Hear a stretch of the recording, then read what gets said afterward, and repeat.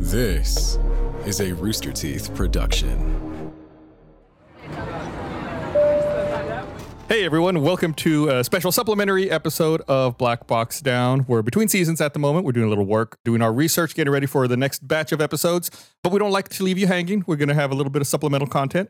And in the past, we've done episodes where, we talk about travel stories or we talk about movies and aviation in movies. So we thought we would revisit this aviation in movies idea, talk about a few more movies and how they portray aviation.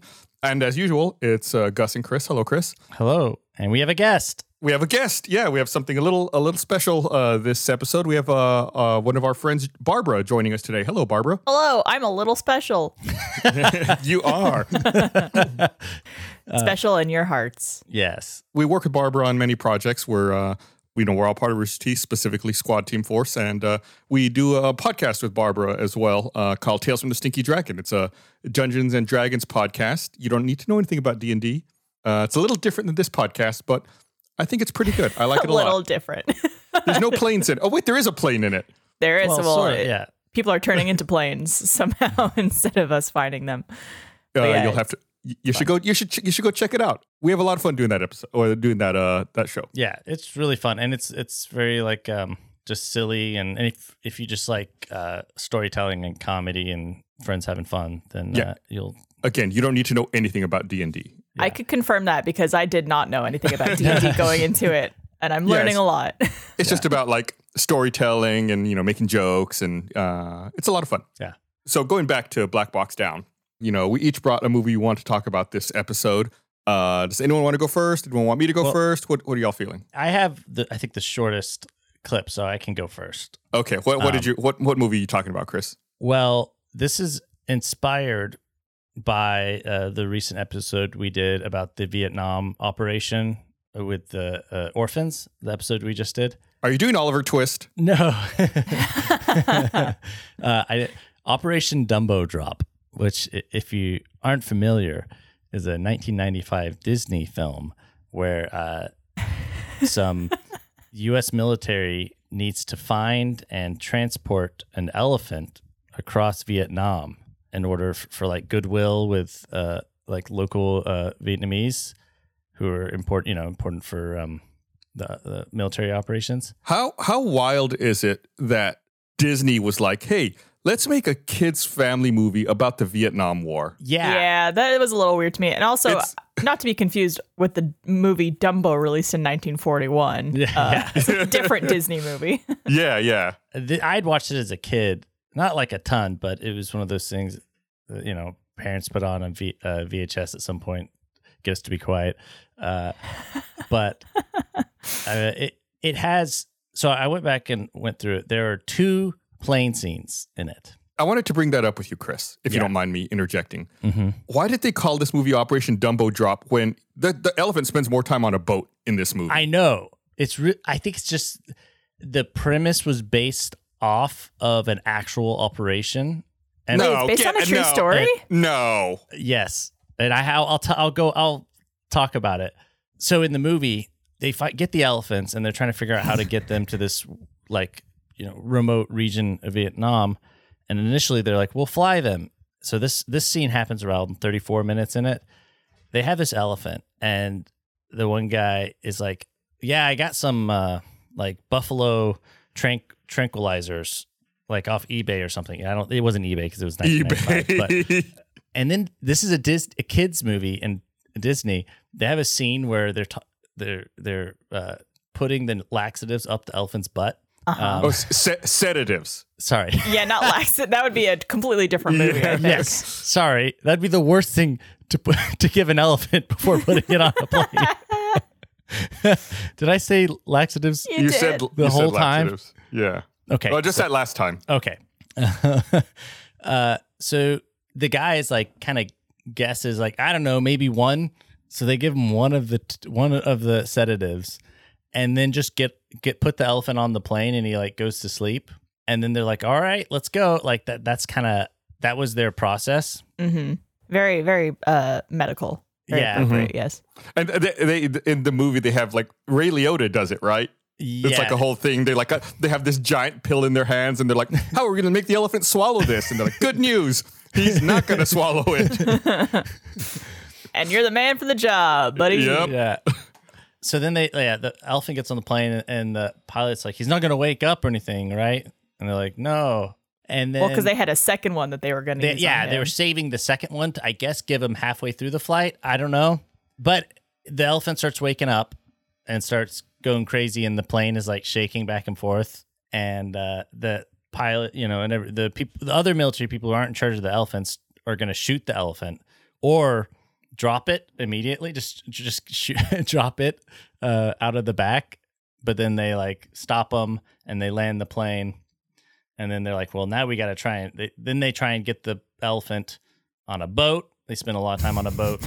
Well, I do want to mention, we have talked numerous episodes about weight distribution in a plane and center of gravity limits. So yeah, a multi-thousand, a couple of ton elephant moving around in a plane and changing the weight limits would be a huge problem. Well, I have a question. Would the size of that plane that was carrying the elephant even be able to take off with an elephant inside? Because I don't know what the weight limit is or what is possible. It would, I think. Because it was a pretty small plane. Well, I think it would, because the real elephants in real life they used a similar plane.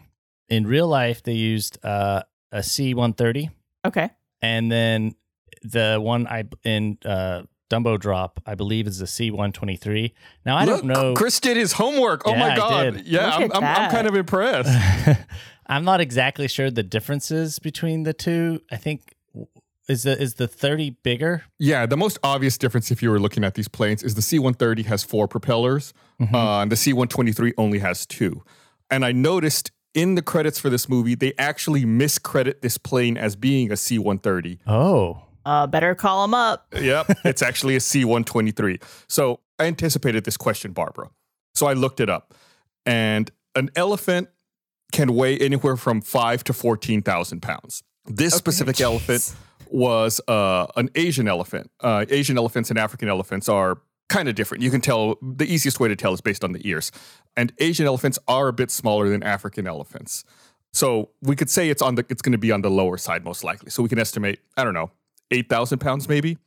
So I started thinking, what other things do planes drop, like planes like this drop? And I thought about Humvees. I've seen the military drop giant Humvees out of a plane, and one Humvee can weigh 6,000 pounds. So this elephant would not be that much heavier than a Humvee that might get dropped out of a plane. All right, fair enough. That's pretty cool. Yeah. The whole time I was watching that happen, I was just like, that plane would not be able to take off. Oh my God, what's going on? So yeah, they finish the kind of summary of the movie. They get on the boat. The boat doesn't work out. They transport bunches of wacky scenarios happen, and then they end up at a base, and they're like, we need to take it the rest of the way to the village, and then the military's like, we don't need to transport elephants anymore. It's not not important.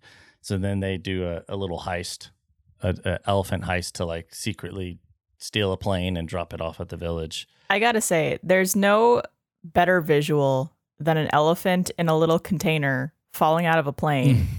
Just like wagging its little trunk around. Like, it seems so chill. I know. Yeah, it was super. I mean, I assume they gave it not laxatives, sedatives. Sedatives.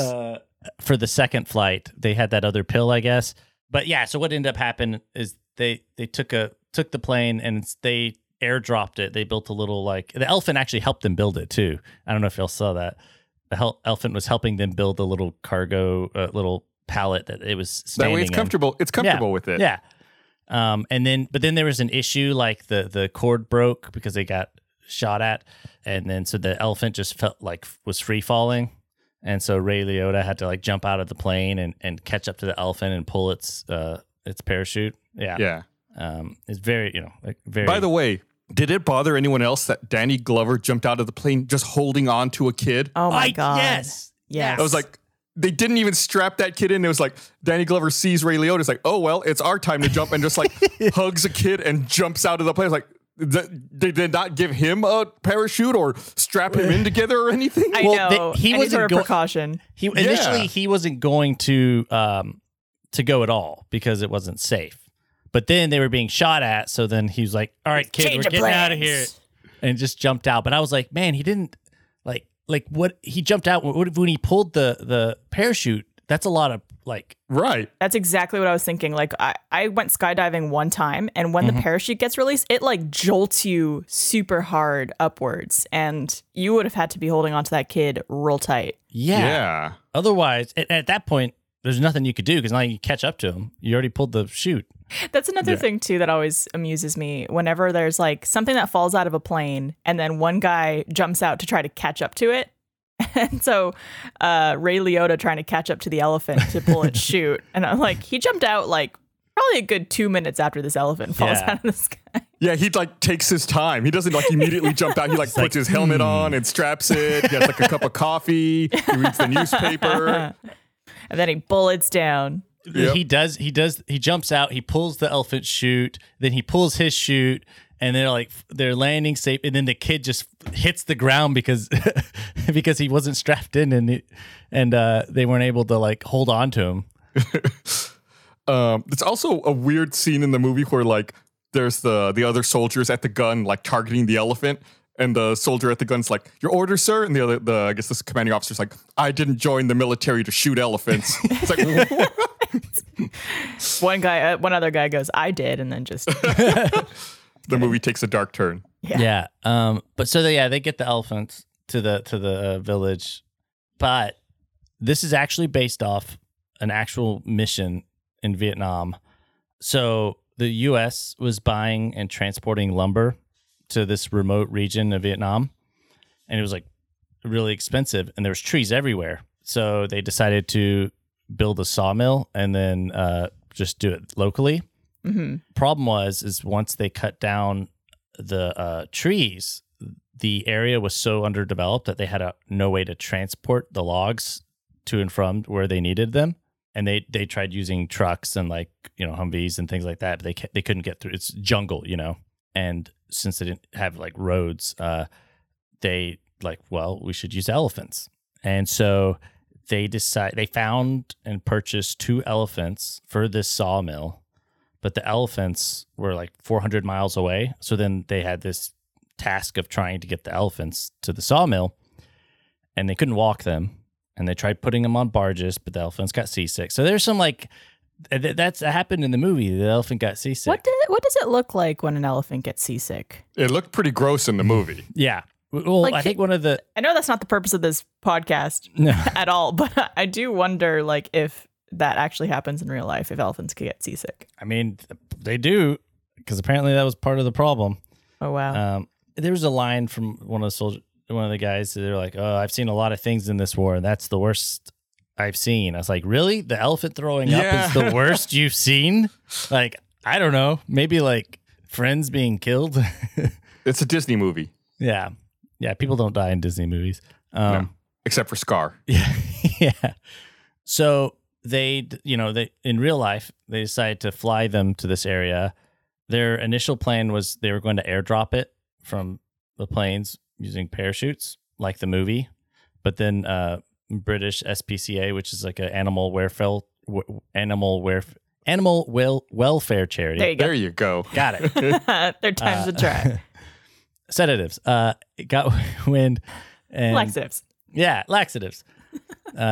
And so they decided to they flew them on the C-130 300 miles and then to the nearest airfield, landed, and then wrapped them in cargo nets and wooden pallets, and then flew them the rest of the way on helicopters, about 65 miles. Man, you did a lot of research into this. Yeah, well, it's the movie's based roughly on real things, which I was surprised to find too, because whenever I remember as a kid, it's like, this is stupid. Even as a kid, I was like, there's no way they would a whole operation would be like, why would they fly and drop elephants using a parachute? But they do it with cars and Fast Furious 6.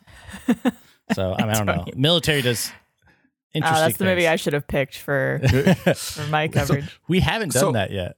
No. So I've been trying to look this up because I didn't believe you, Chris. He's right. It was called Operation Barroom. That's crazy. And I guess they say that it didn't get a lot of coverage because the same day that they did this, like a high-ranking officer in Vietnam got killed, and it was the same day that Martin Luther King was assassinated in the United States. Mm-hmm. Wow. So like all this other news was happening, so this got kind of buried. And an interesting bit of trivia about Operation Barroom that I'm reading here is, they did have to sedate the elephant, and I guess whatever chemical they used to tranquilize the elephant gives elephants gas. Oh, so the only person who thought ahead about this was the vet who administered the tranquilizer. So he brought a gas mask because he knew the elephant was going to be farting on the plane. Wow. And no one else did. And they all had to like sit in this plane that was filled with elephant farts. Oh my God. That's hilarious. That was one thing I read about the tranquilizer.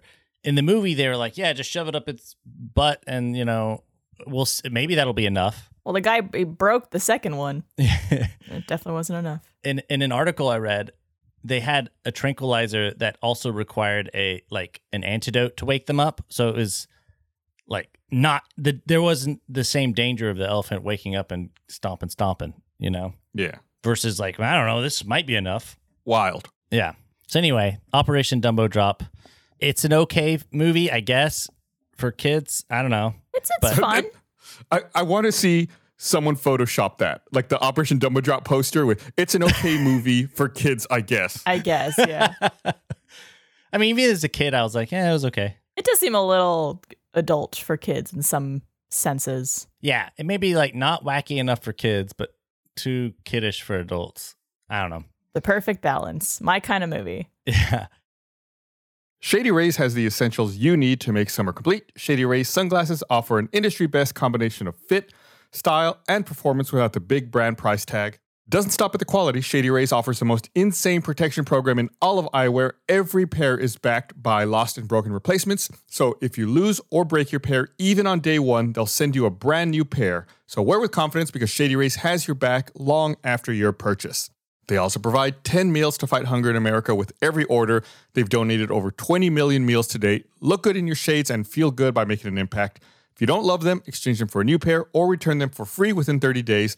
There's no risk when you shop with Shady Rays. Their team always has your back. So just for our listeners, Shady Rays is giving out their best deal of the season. Go to shadyrays.com, use code BlackBoxDown for 50% off 2 or more pairs of polarized sunglasses. Try for yourself the shades rated 5 stars by over 200,000 people. Again, go to shadyrays.com and use code BlackBoxDown. Some of life's best moments happen around a roaring fire. And a smokeless fire pit from Solo Stove makes your outdoor moments even more memorable because instead of having to constantly dodge campfire fumes, you can sit back, relax, and actually enjoy the fire. Really can't overstate how awesome that smokeless design is. I think we all associate outdoor fires with having to dodge smoke or having that smoke just constantly get in your eyes or making you cough. Really not a worry with Solo Stove. That smokeless design is amazing, works so well. It's absolutely super easy to start a fire as well. The whole thing's beautiful, looks really awesome. And you can have a fire going within just, a minute or two. And then the cleanup is so easy. There's no charred hunks of wood, just some white ash. You just got to clean it out. So upgrade your backyard with the Solo Stove fire pit. Create story-worthy moments without the fireside fumes. The stainless steel construction is designed to regulate airflow and burn more efficiently. There's so little smoke, you'll wonder how there's so much fire. It's the perfect catalyst for getting outside and spending more time with family and friends. You can build lasting memories around a Solo Stove fire pit, and they're brilliantly engineered. They're to be easy to use. They're built to last. They're easy to light with a few bits of starter. Your fire is blazing in minutes. They're so confident you'll love it. They offer a lifetime warranty and a 30-day free return policy. Right now, you can get big discounts on all fire pits during Solo Stove's Labor Day sale. Use promo code BlackBoxDown at solostove.com for an extra $10 off. That's solostove.com, promo code BlackBoxDown for $10 off on top of their incredible Labor Day discounts. But hurry, the Labor Day sale ends September 11th. All right, well, thanks, Chris. I learned a lot today. I'm impressed. I did too. I really didn't think that was based off anything even remotely true, but no. And that a plane could take off with an elephant inside of it. Who knew? Barbara, you want to talk about your movie? Yeah. So I picked a movie that pretty much like 99% of it takes place on a plane, which I thought would be appropriate for this podcast. Mm-hmm. It was Red Eye featuring Rachel McAdams and Cillian Murphy, I think is how you pronounce it. Yeah. Yeah. I always forget how to pronounce it, if it's Killian or Cillian. Cillian. I actually saw this movie in the theater when it came out. Wow. Really? I think I Yeah. might have as well, or maybe like shortly after it came out. Yeah, it came out in 2005, and I saw it in the theater, and I have not seen it again since then. So I had to rewatch it for this episode. It's a short movie. Yeah, it's only like, I think, an hour and 25 minutes, hour 20. Yeah, definitely, for sure. Yeah, so this movie basically is about this woman who is a manager of a hotel, gets on a plane, a red eye, which is like an overnight flight, which I'm sure you guys have maybe talked about on this podcast before.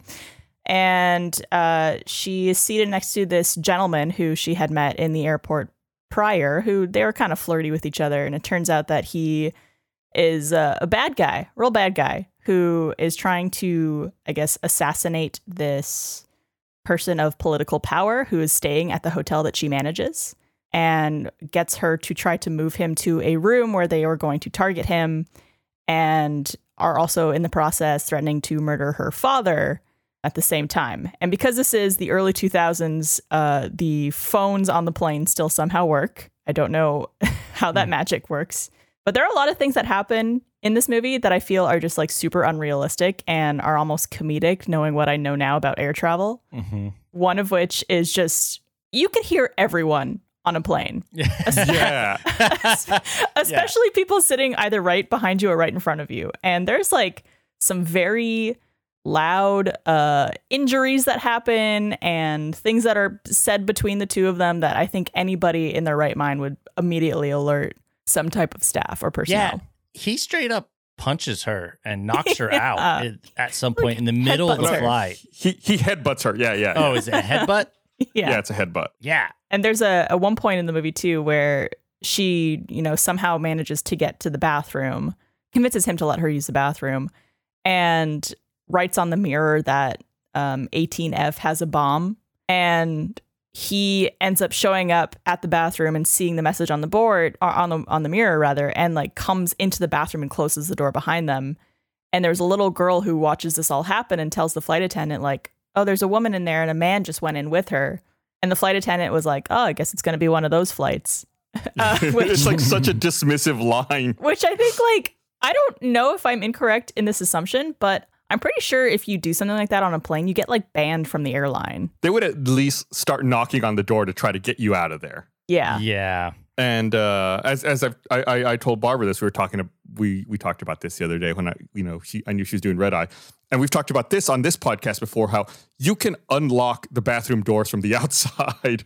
Yeah. So yeah, even if they didn't open the door and things escalated, they would just tell them, we're going to unlock this door and open it, to get them out of there. Absolutely. Yeah. I didn't know that was a feature, although I guess it makes sense because I think during takeoff and landing, don't the flight attendants lock the bathroom doors so they can't open up? And in fact, so I sent Barbara a video showing how it typically works. Normally there's like a little metal sign that'll say like lavatory or something, and you like lift that, and there's a handle in there. Like a little latch.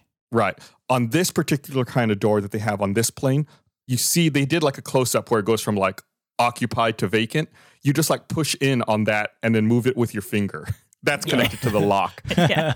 And I think the other scene in my mind, which was the most unrealistic thing to happen, was the second they land and, the seatbelt sign goes off, which usually, as you guys know, everyone immediately stands up and goes to grab their bag. She is at the back of the plane and is able to run through the aisle as people are up getting their bags, like all the way to the front of the plane. And I was like, no, sir, that would not be doable. People would be standing, even when people are like, hey, if you could wait until a few of our passengers in the back get through because they have a tight connection. Nobody listens to that. And no one lets people by. No. Yeah, I will say, in their defense, I looked it up. Rachel McAdams is like 5'4", was what I saw online. She's small enough where maybe she could like dart around people and squeeze through. But yeah, I agree with you. Like, there's no way I'm doing that. I cannot fit around people in that aisle. It's not happening for me. I guess also she had she wasn't taking a bag with her because she was trying to escape and stuff like that. Right. She also just stabbed, what's his name? Cillian Murphy. Yeah, with a pin, and like hardly anyone noticed at first. There was also no blood. Yeah. Yeah. Yeah, and then he spent the rest of the movie with like a tie wrapped around his throat, It's like a silk scarf. and it looked like a cummerbund or something, but there was no blood. I will say it definitely made that villain way less intimidating. I know. The second that happened, where he's like, "I'm gonna get you." One thing that bugged me whenever they're landing, they're about 5 feet from the ground. Like you can see out the window. They're like about to touch ground, and then the captain's like goes on the intercom. It's like, "Flight crew, please be seated." We're about, They're and like it's like about to land. Yeah, they're like they would already be seated. Also, they wouldn't be doing little messages like as the moment they're touching down like that. Yeah. Yeah, because everyone's already ready Yeah. to go. Yeah, it's like just a fun, silly action thriller movie. So I have a long list of things I want to talk about from this movie, Barbara. Okay. Hit me. First of all, it's a fictional airline, right? It's called Fresh Air. Fresh Air, which I thought was a very funny airline name. Was an actual airline. Oh, No. Yeah, Fresh Air was actually a cargo airline based out of Nigeria. That was still operational when this movie came out. They shut down in 2007. So there was an actual Fresh Air. I totally thought that was made up for the movie. No, I'm sure it is. I'm sure they were like, they were like, oh, that's a funny name. I'm sure they didn't look. And it's like, oh, that is actually a cargo airline in Nigeria. Yeah. You know, they obviously do not fly a Texas to Florida flight. The plane was supposed to be a Boeing 767. You see all the shots in the plane. It's a dual aisle. In fact, in one of the shots, you even see like the seat back card, like the evacuation procedure, and it says Boeing 767. I think they showed like 4 different planes from the exterior for this movie. It was just like every time they showed the plane from the outside, it was a different plane. I mean, like it was all over the place. In fact, when you see the plane, when they're getting ready to board the plane and they're still on the ground in Texas, it's a tri-jet when they look out the window at it. what? Yeah, when a 767 should only have 2 engines. You know, when they show the plane flying, sometimes it's an Airbus A320, sometimes it's a Boeing 737. It's just it was just always a different plane that they showed. Do you There was think- no consistency. It's like movies like this where they heavily feature planes or even like scenes on planes. Do you think that they just didn't have any sort of consultant or any sort of person who was like an aviation expert to make sure there was some type of consistency? I'm sure for them, it's just like whatever footage we have, just put it. Most people don't notice that, right? It's like it's only people like me who are like, actually, that's the wrong kind of plane. Yeah, I definitely didn't notice anything watching or it's it. like stock footage, even Right. You know, or a stock. Oh, we already have the model for this plane. Can we use this for the CGI? You know? Yeah, but even sometimes, like they showed the plane, the bottom was blue. Sometimes the bottom was white. Like even the paint, like the colors on the plane were inconsistent. Anyway, Interesting. they described this movie. Well, I forget how they described the movie. It's something like Terror at 30,000 feet or something like that. Something very like late 90s, early 2000s like that, yeah. Eastbound flights, like flying from Texas to Florida, you would fly at an odd number flight level. So they would have been flying at 29,000 or 31,000 feet. They would only fly 30,000 feet if they're flying westbound. Also, but at one point in the movie, they do encounter turbulence, and the captain says that they're cleared up to 35,000 feet to try to get around it. That is a correct altitude for them. Odd number going east. I never knew that. Yeah, it's to try to minimize the possibility of planes colliding head on. I'm just sitting here being like, man, the other passengers, I really should be able to hear them. And you're like, this flight at this altitude. I have a whole podcast about this. I guess you're right. So another thing that I thought was weird was, you know, like you said earlier, they're seated in row 18, but they're like nearly at the back of the plane. There's only like 4 rows behind them before the bathroom. Row 18 should be in front of the wing. They should be much further forward in the plane than where they actually are. If it's that big of an aircraft, yeah.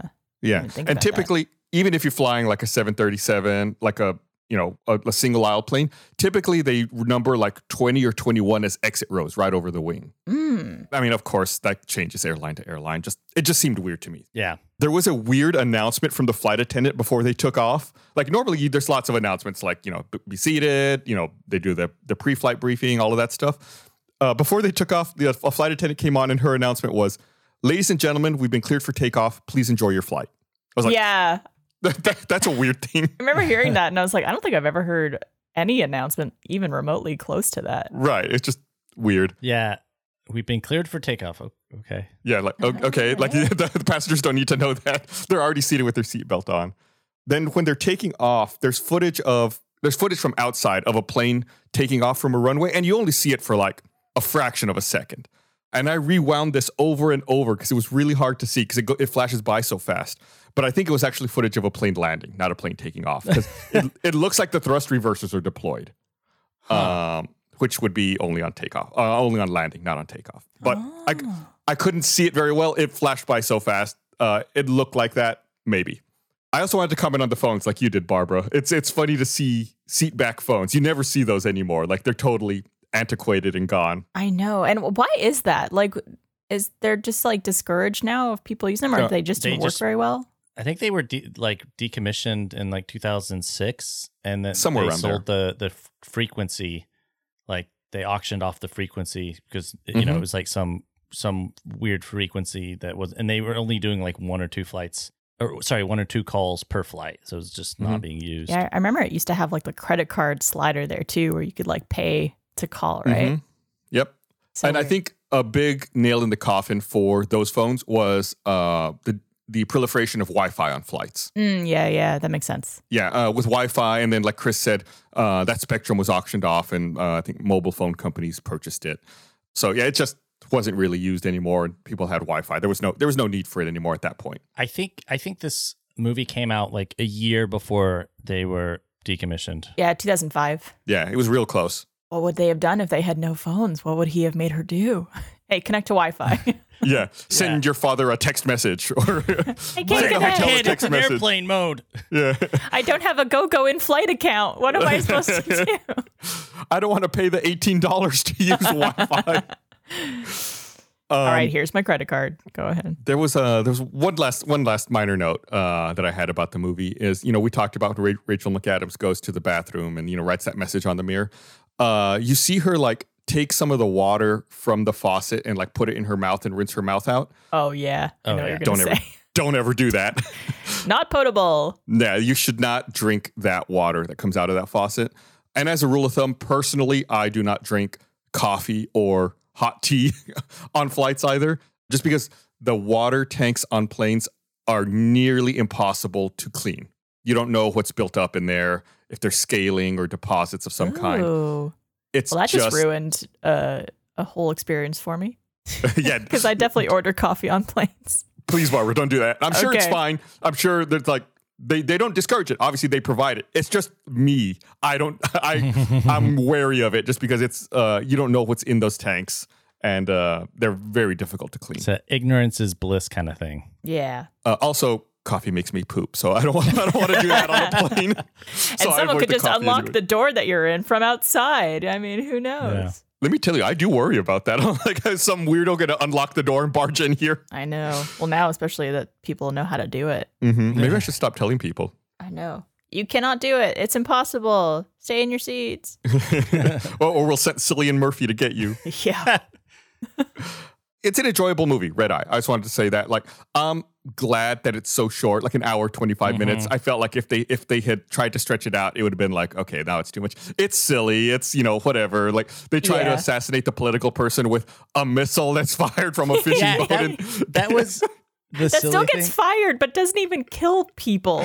Like, if you stop and think about it too much, the plot kind of falls apart because it's they're trying to assassinate this political guy, and Cillian Murphy has been, I guess, following Rachel McAdams for, I think he said 8 weeks. I think so, yeah. Yeah, a while. Which is a very long time to stalk someone who is just, you need them to make a phone call to move. Right. Like, surely in those 8 weeks, you could find a different way to assassinate. Yeah. Like, their entire plan depended upon her making a phone call to move this person to a different room in the hotel. Yeah. And I was thinking like they had some sort of booby trap type thing, like it was easier to get into the room, or they had a way in and out. They were just like from a boat shooting a missile. Giant.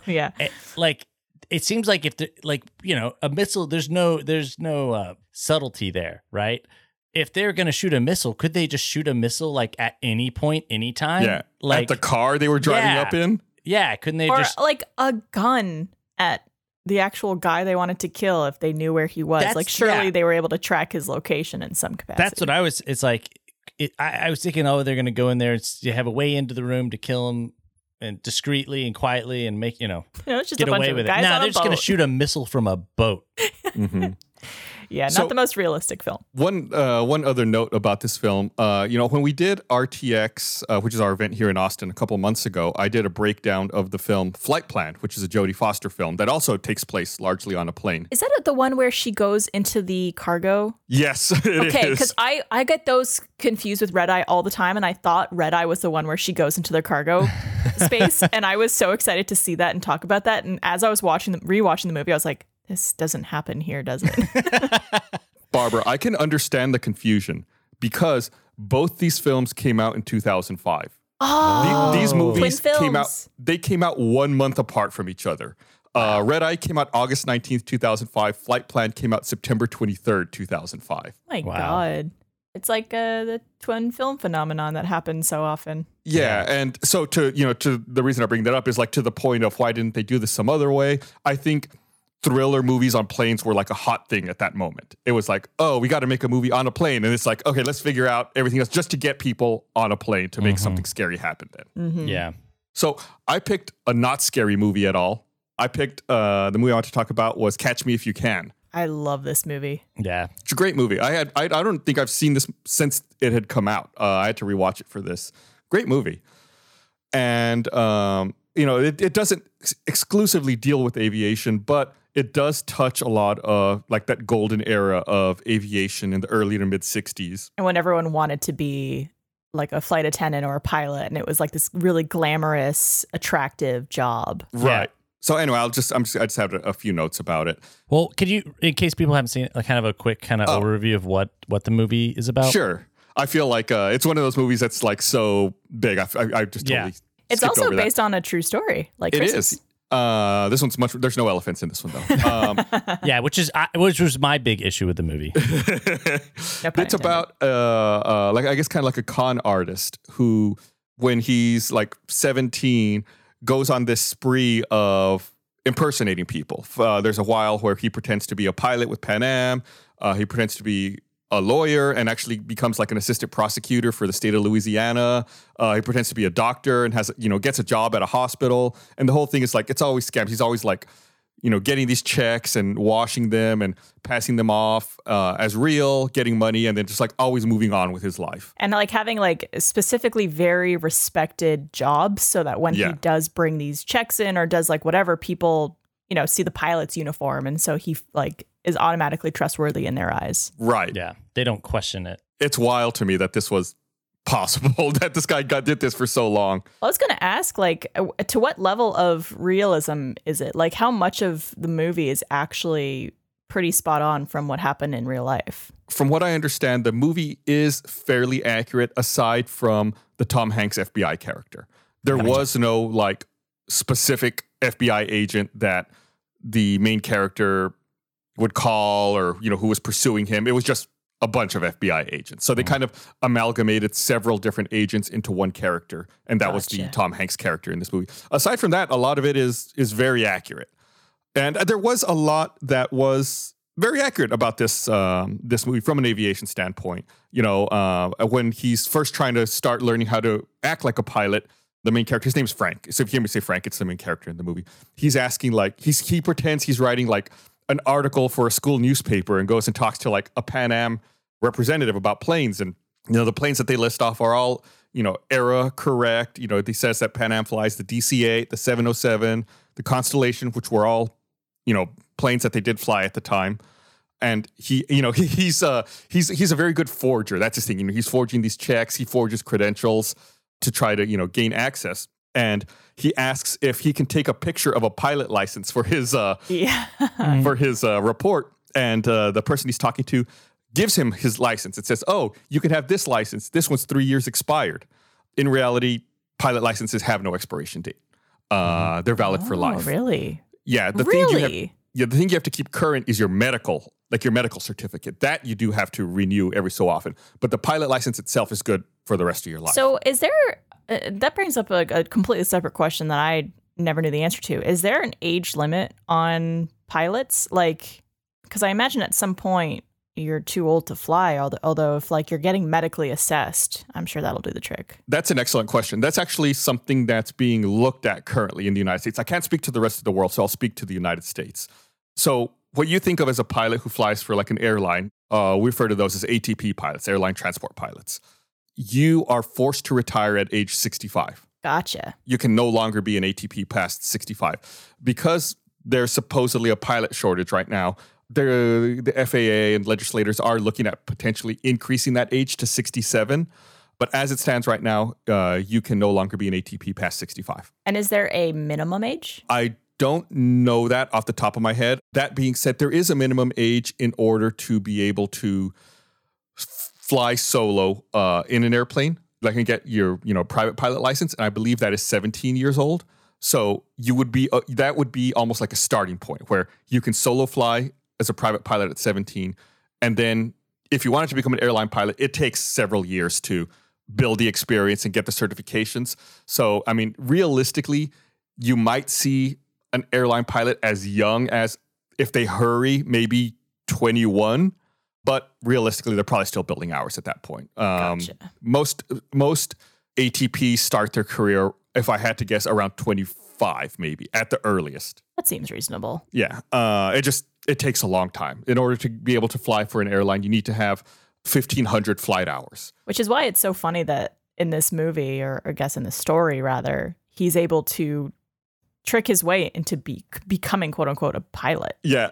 Well, that rule actually changed not that long ago. It used to be you only needed 250 hours. I was going to say, I bet back then, the qualifications of flying were a lot lower because there were less planes and less opportunity, and just True. less of a process. Yeah, there was a crash that we covered in Black Box Down. It was Colgan Air Flight 3407 that crashed back in February 2009, and it was that crash that caused the legislation to be changed, where the minimum number of hours was raised from 250 to 1,500. Gotcha. Before that, it used to be 250. So theoretically, you could be younger.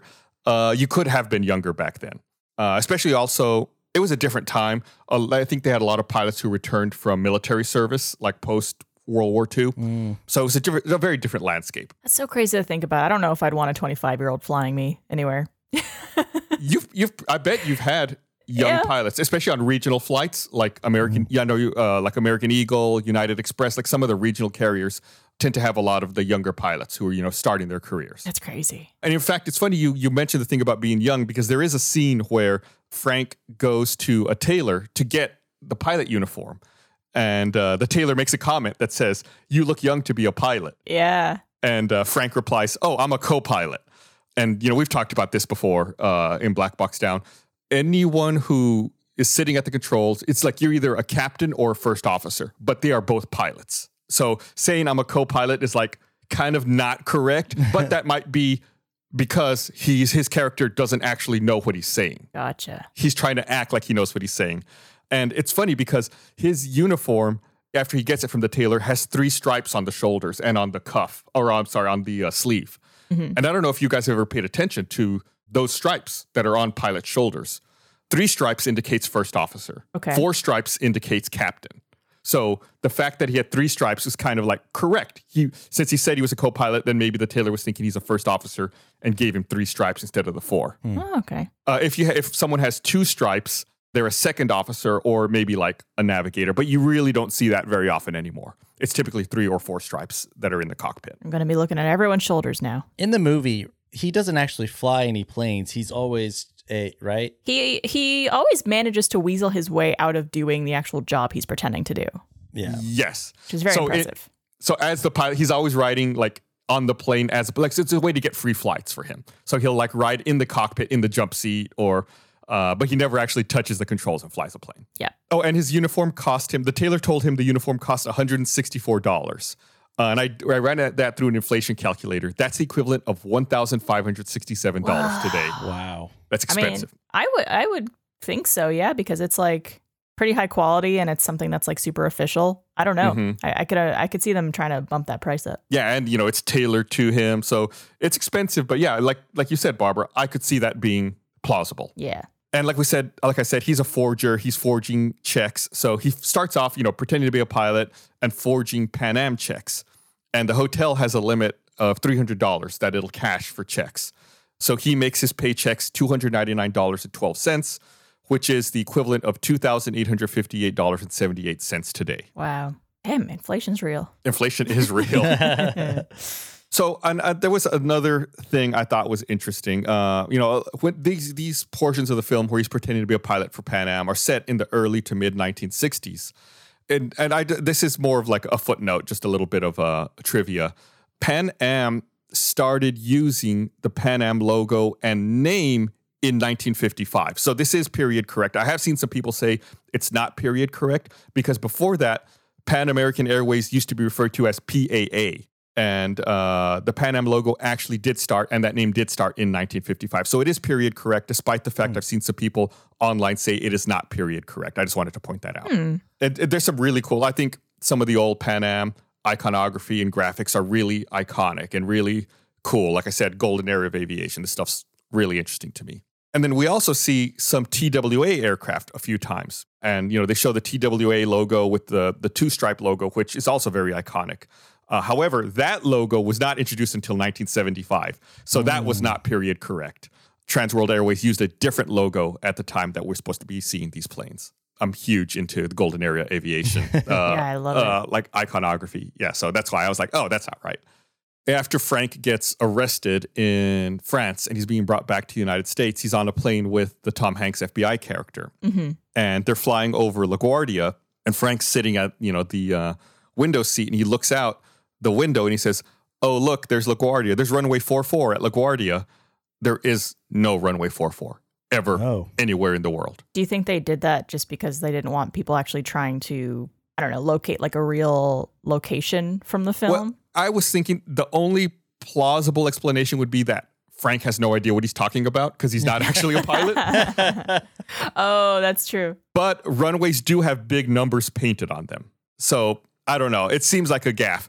Any legit runway would be numbered anywhere from 01 all the way to 36 because they're numbered based on compass radials, how the runway lines up with a compass. That way you're in the right direction on the right runway. So that's why there's only 360 degrees in a circle. There's not 440. That's why you would never have a runway 44. Gotcha. Today I learned. Yeah. And again, there's another scene in this movie with, the main character, Frank, is in the bathroom and the FBI agents are pounding on the door trying to get him out, but they can't get in there because he locked it. Again, you can just unlock these doors from the outside. Yeah. They end up having to bust down the door looking for him. And it's like, they could have just unlocked the door. It's not a big deal. And then there was a location. This is not aviation related. This is movie nerd related. Of course. I watch a lot of movies. I love film. I recognized a location in this film that I've seen in other movies. There's a scene where Tom Hanks' character, the FBI agent, is sitting down in a diner, and he's, he had just encountered Frank for the first time, and Frank gave him the fake name of Barry Allen, and, he's drinking coffee, and a waiter comes by, and it's like, oh, Barry Allen, that's the Flash. And anyway, Tom Hanks' character is sitting in this diner as he's, being poured this coffee and going over this paperwork. That same diner has been in a bunch of other movies. I recognized it from Seven, Training Day, Ghost World.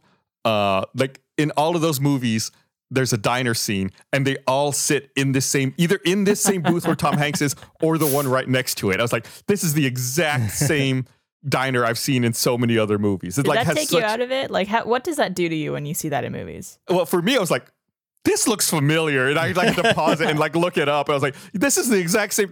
It did take me out of it just because I didn't recognize it when I first saw this movie back, in the theater. But, rewatching it for this episode, I was like, let me pause this and look this up. I was like, yep, that is the exact same diner. I just love that movie. It's just so fun to watch. Mm-hmm. It's a great movie. I also just love any movie that's based around scam artists or heist or anything like that. Just seeing people pull off things.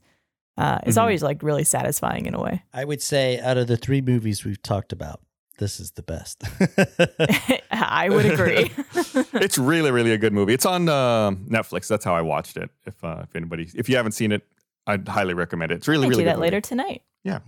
Yeah. Well, anyway, that's all I had for Catch Me If You Can. Like I said, it's not aviation isn't the entire movie. There's just like a section where he pretends to be a pilot, and that's where the bulk of this stuff takes place. It's a good 30 minutes of the movie, though. I feel. Yeah, it's a good chunk, and also I feel like doesn't he come back to being a pilot like a few times throughout the movie, even at the end? Yeah, later then he like revisits it, and there's in fact you talked about how. It was very glamorous to be a pilot or a flight attendant at the time. That's one of the scams he runs later is he pretends to be recruiting flight attendants to, work for Pan Am. And he like surrounds himself with a bunch of fake flight attendants to sneak past women, the FBI. Yeah. And I saw people online point out that I didn't want to get in like this level of detail, but I saw, because I don't know this for a fact, but I saw online people were talking about how the flight attendants that he has to surround himself with are not wearing their uniforms correctly, that the hats aren't put on correctly and the uniforms aren't buttoned up right, but that's plausible because he doesn't know either. He just has them as a distraction. Yeah. That's not they're not real flight attendants. And it seems to be working for everyone else there too. Yeah. Yeah, anyway, great movie. 2 thumbs up. Way up. But that's about it, I think, for this episode. I want to give a big thank you to Barbara for joining us and talking about Red Eye and all of our other films here. My pleasure. Thanks for having me. And yeah, as we mentioned at the top of the show, definitely check out our D&D podcast, Tales from the Sticky Dragon, wherever you get podcasts. We have a ton of fun on that show, and Gus is an amazing DM, and Chris plays a hilarious character named Gum Gum, who my character and him have a really fun little interaction relationship going on. Yeah. It's it's a great show. Yeah, it's really, really fun. And we were looking at some of the reviews recently and saw some reviews posted like, oh, I listened to Black Box Down and didn't know anything about D&D and started listening to it, and I really like it, and that's great to hear. And so thank you for people who have given it a listen, and because that really helps. Helps. Definitely. And we appreciate it. Yeah. All right. Well, see you guys next time. Yeah. It's Tales from the Stinky Dragon. Go listen. Bye. Bye. Bye.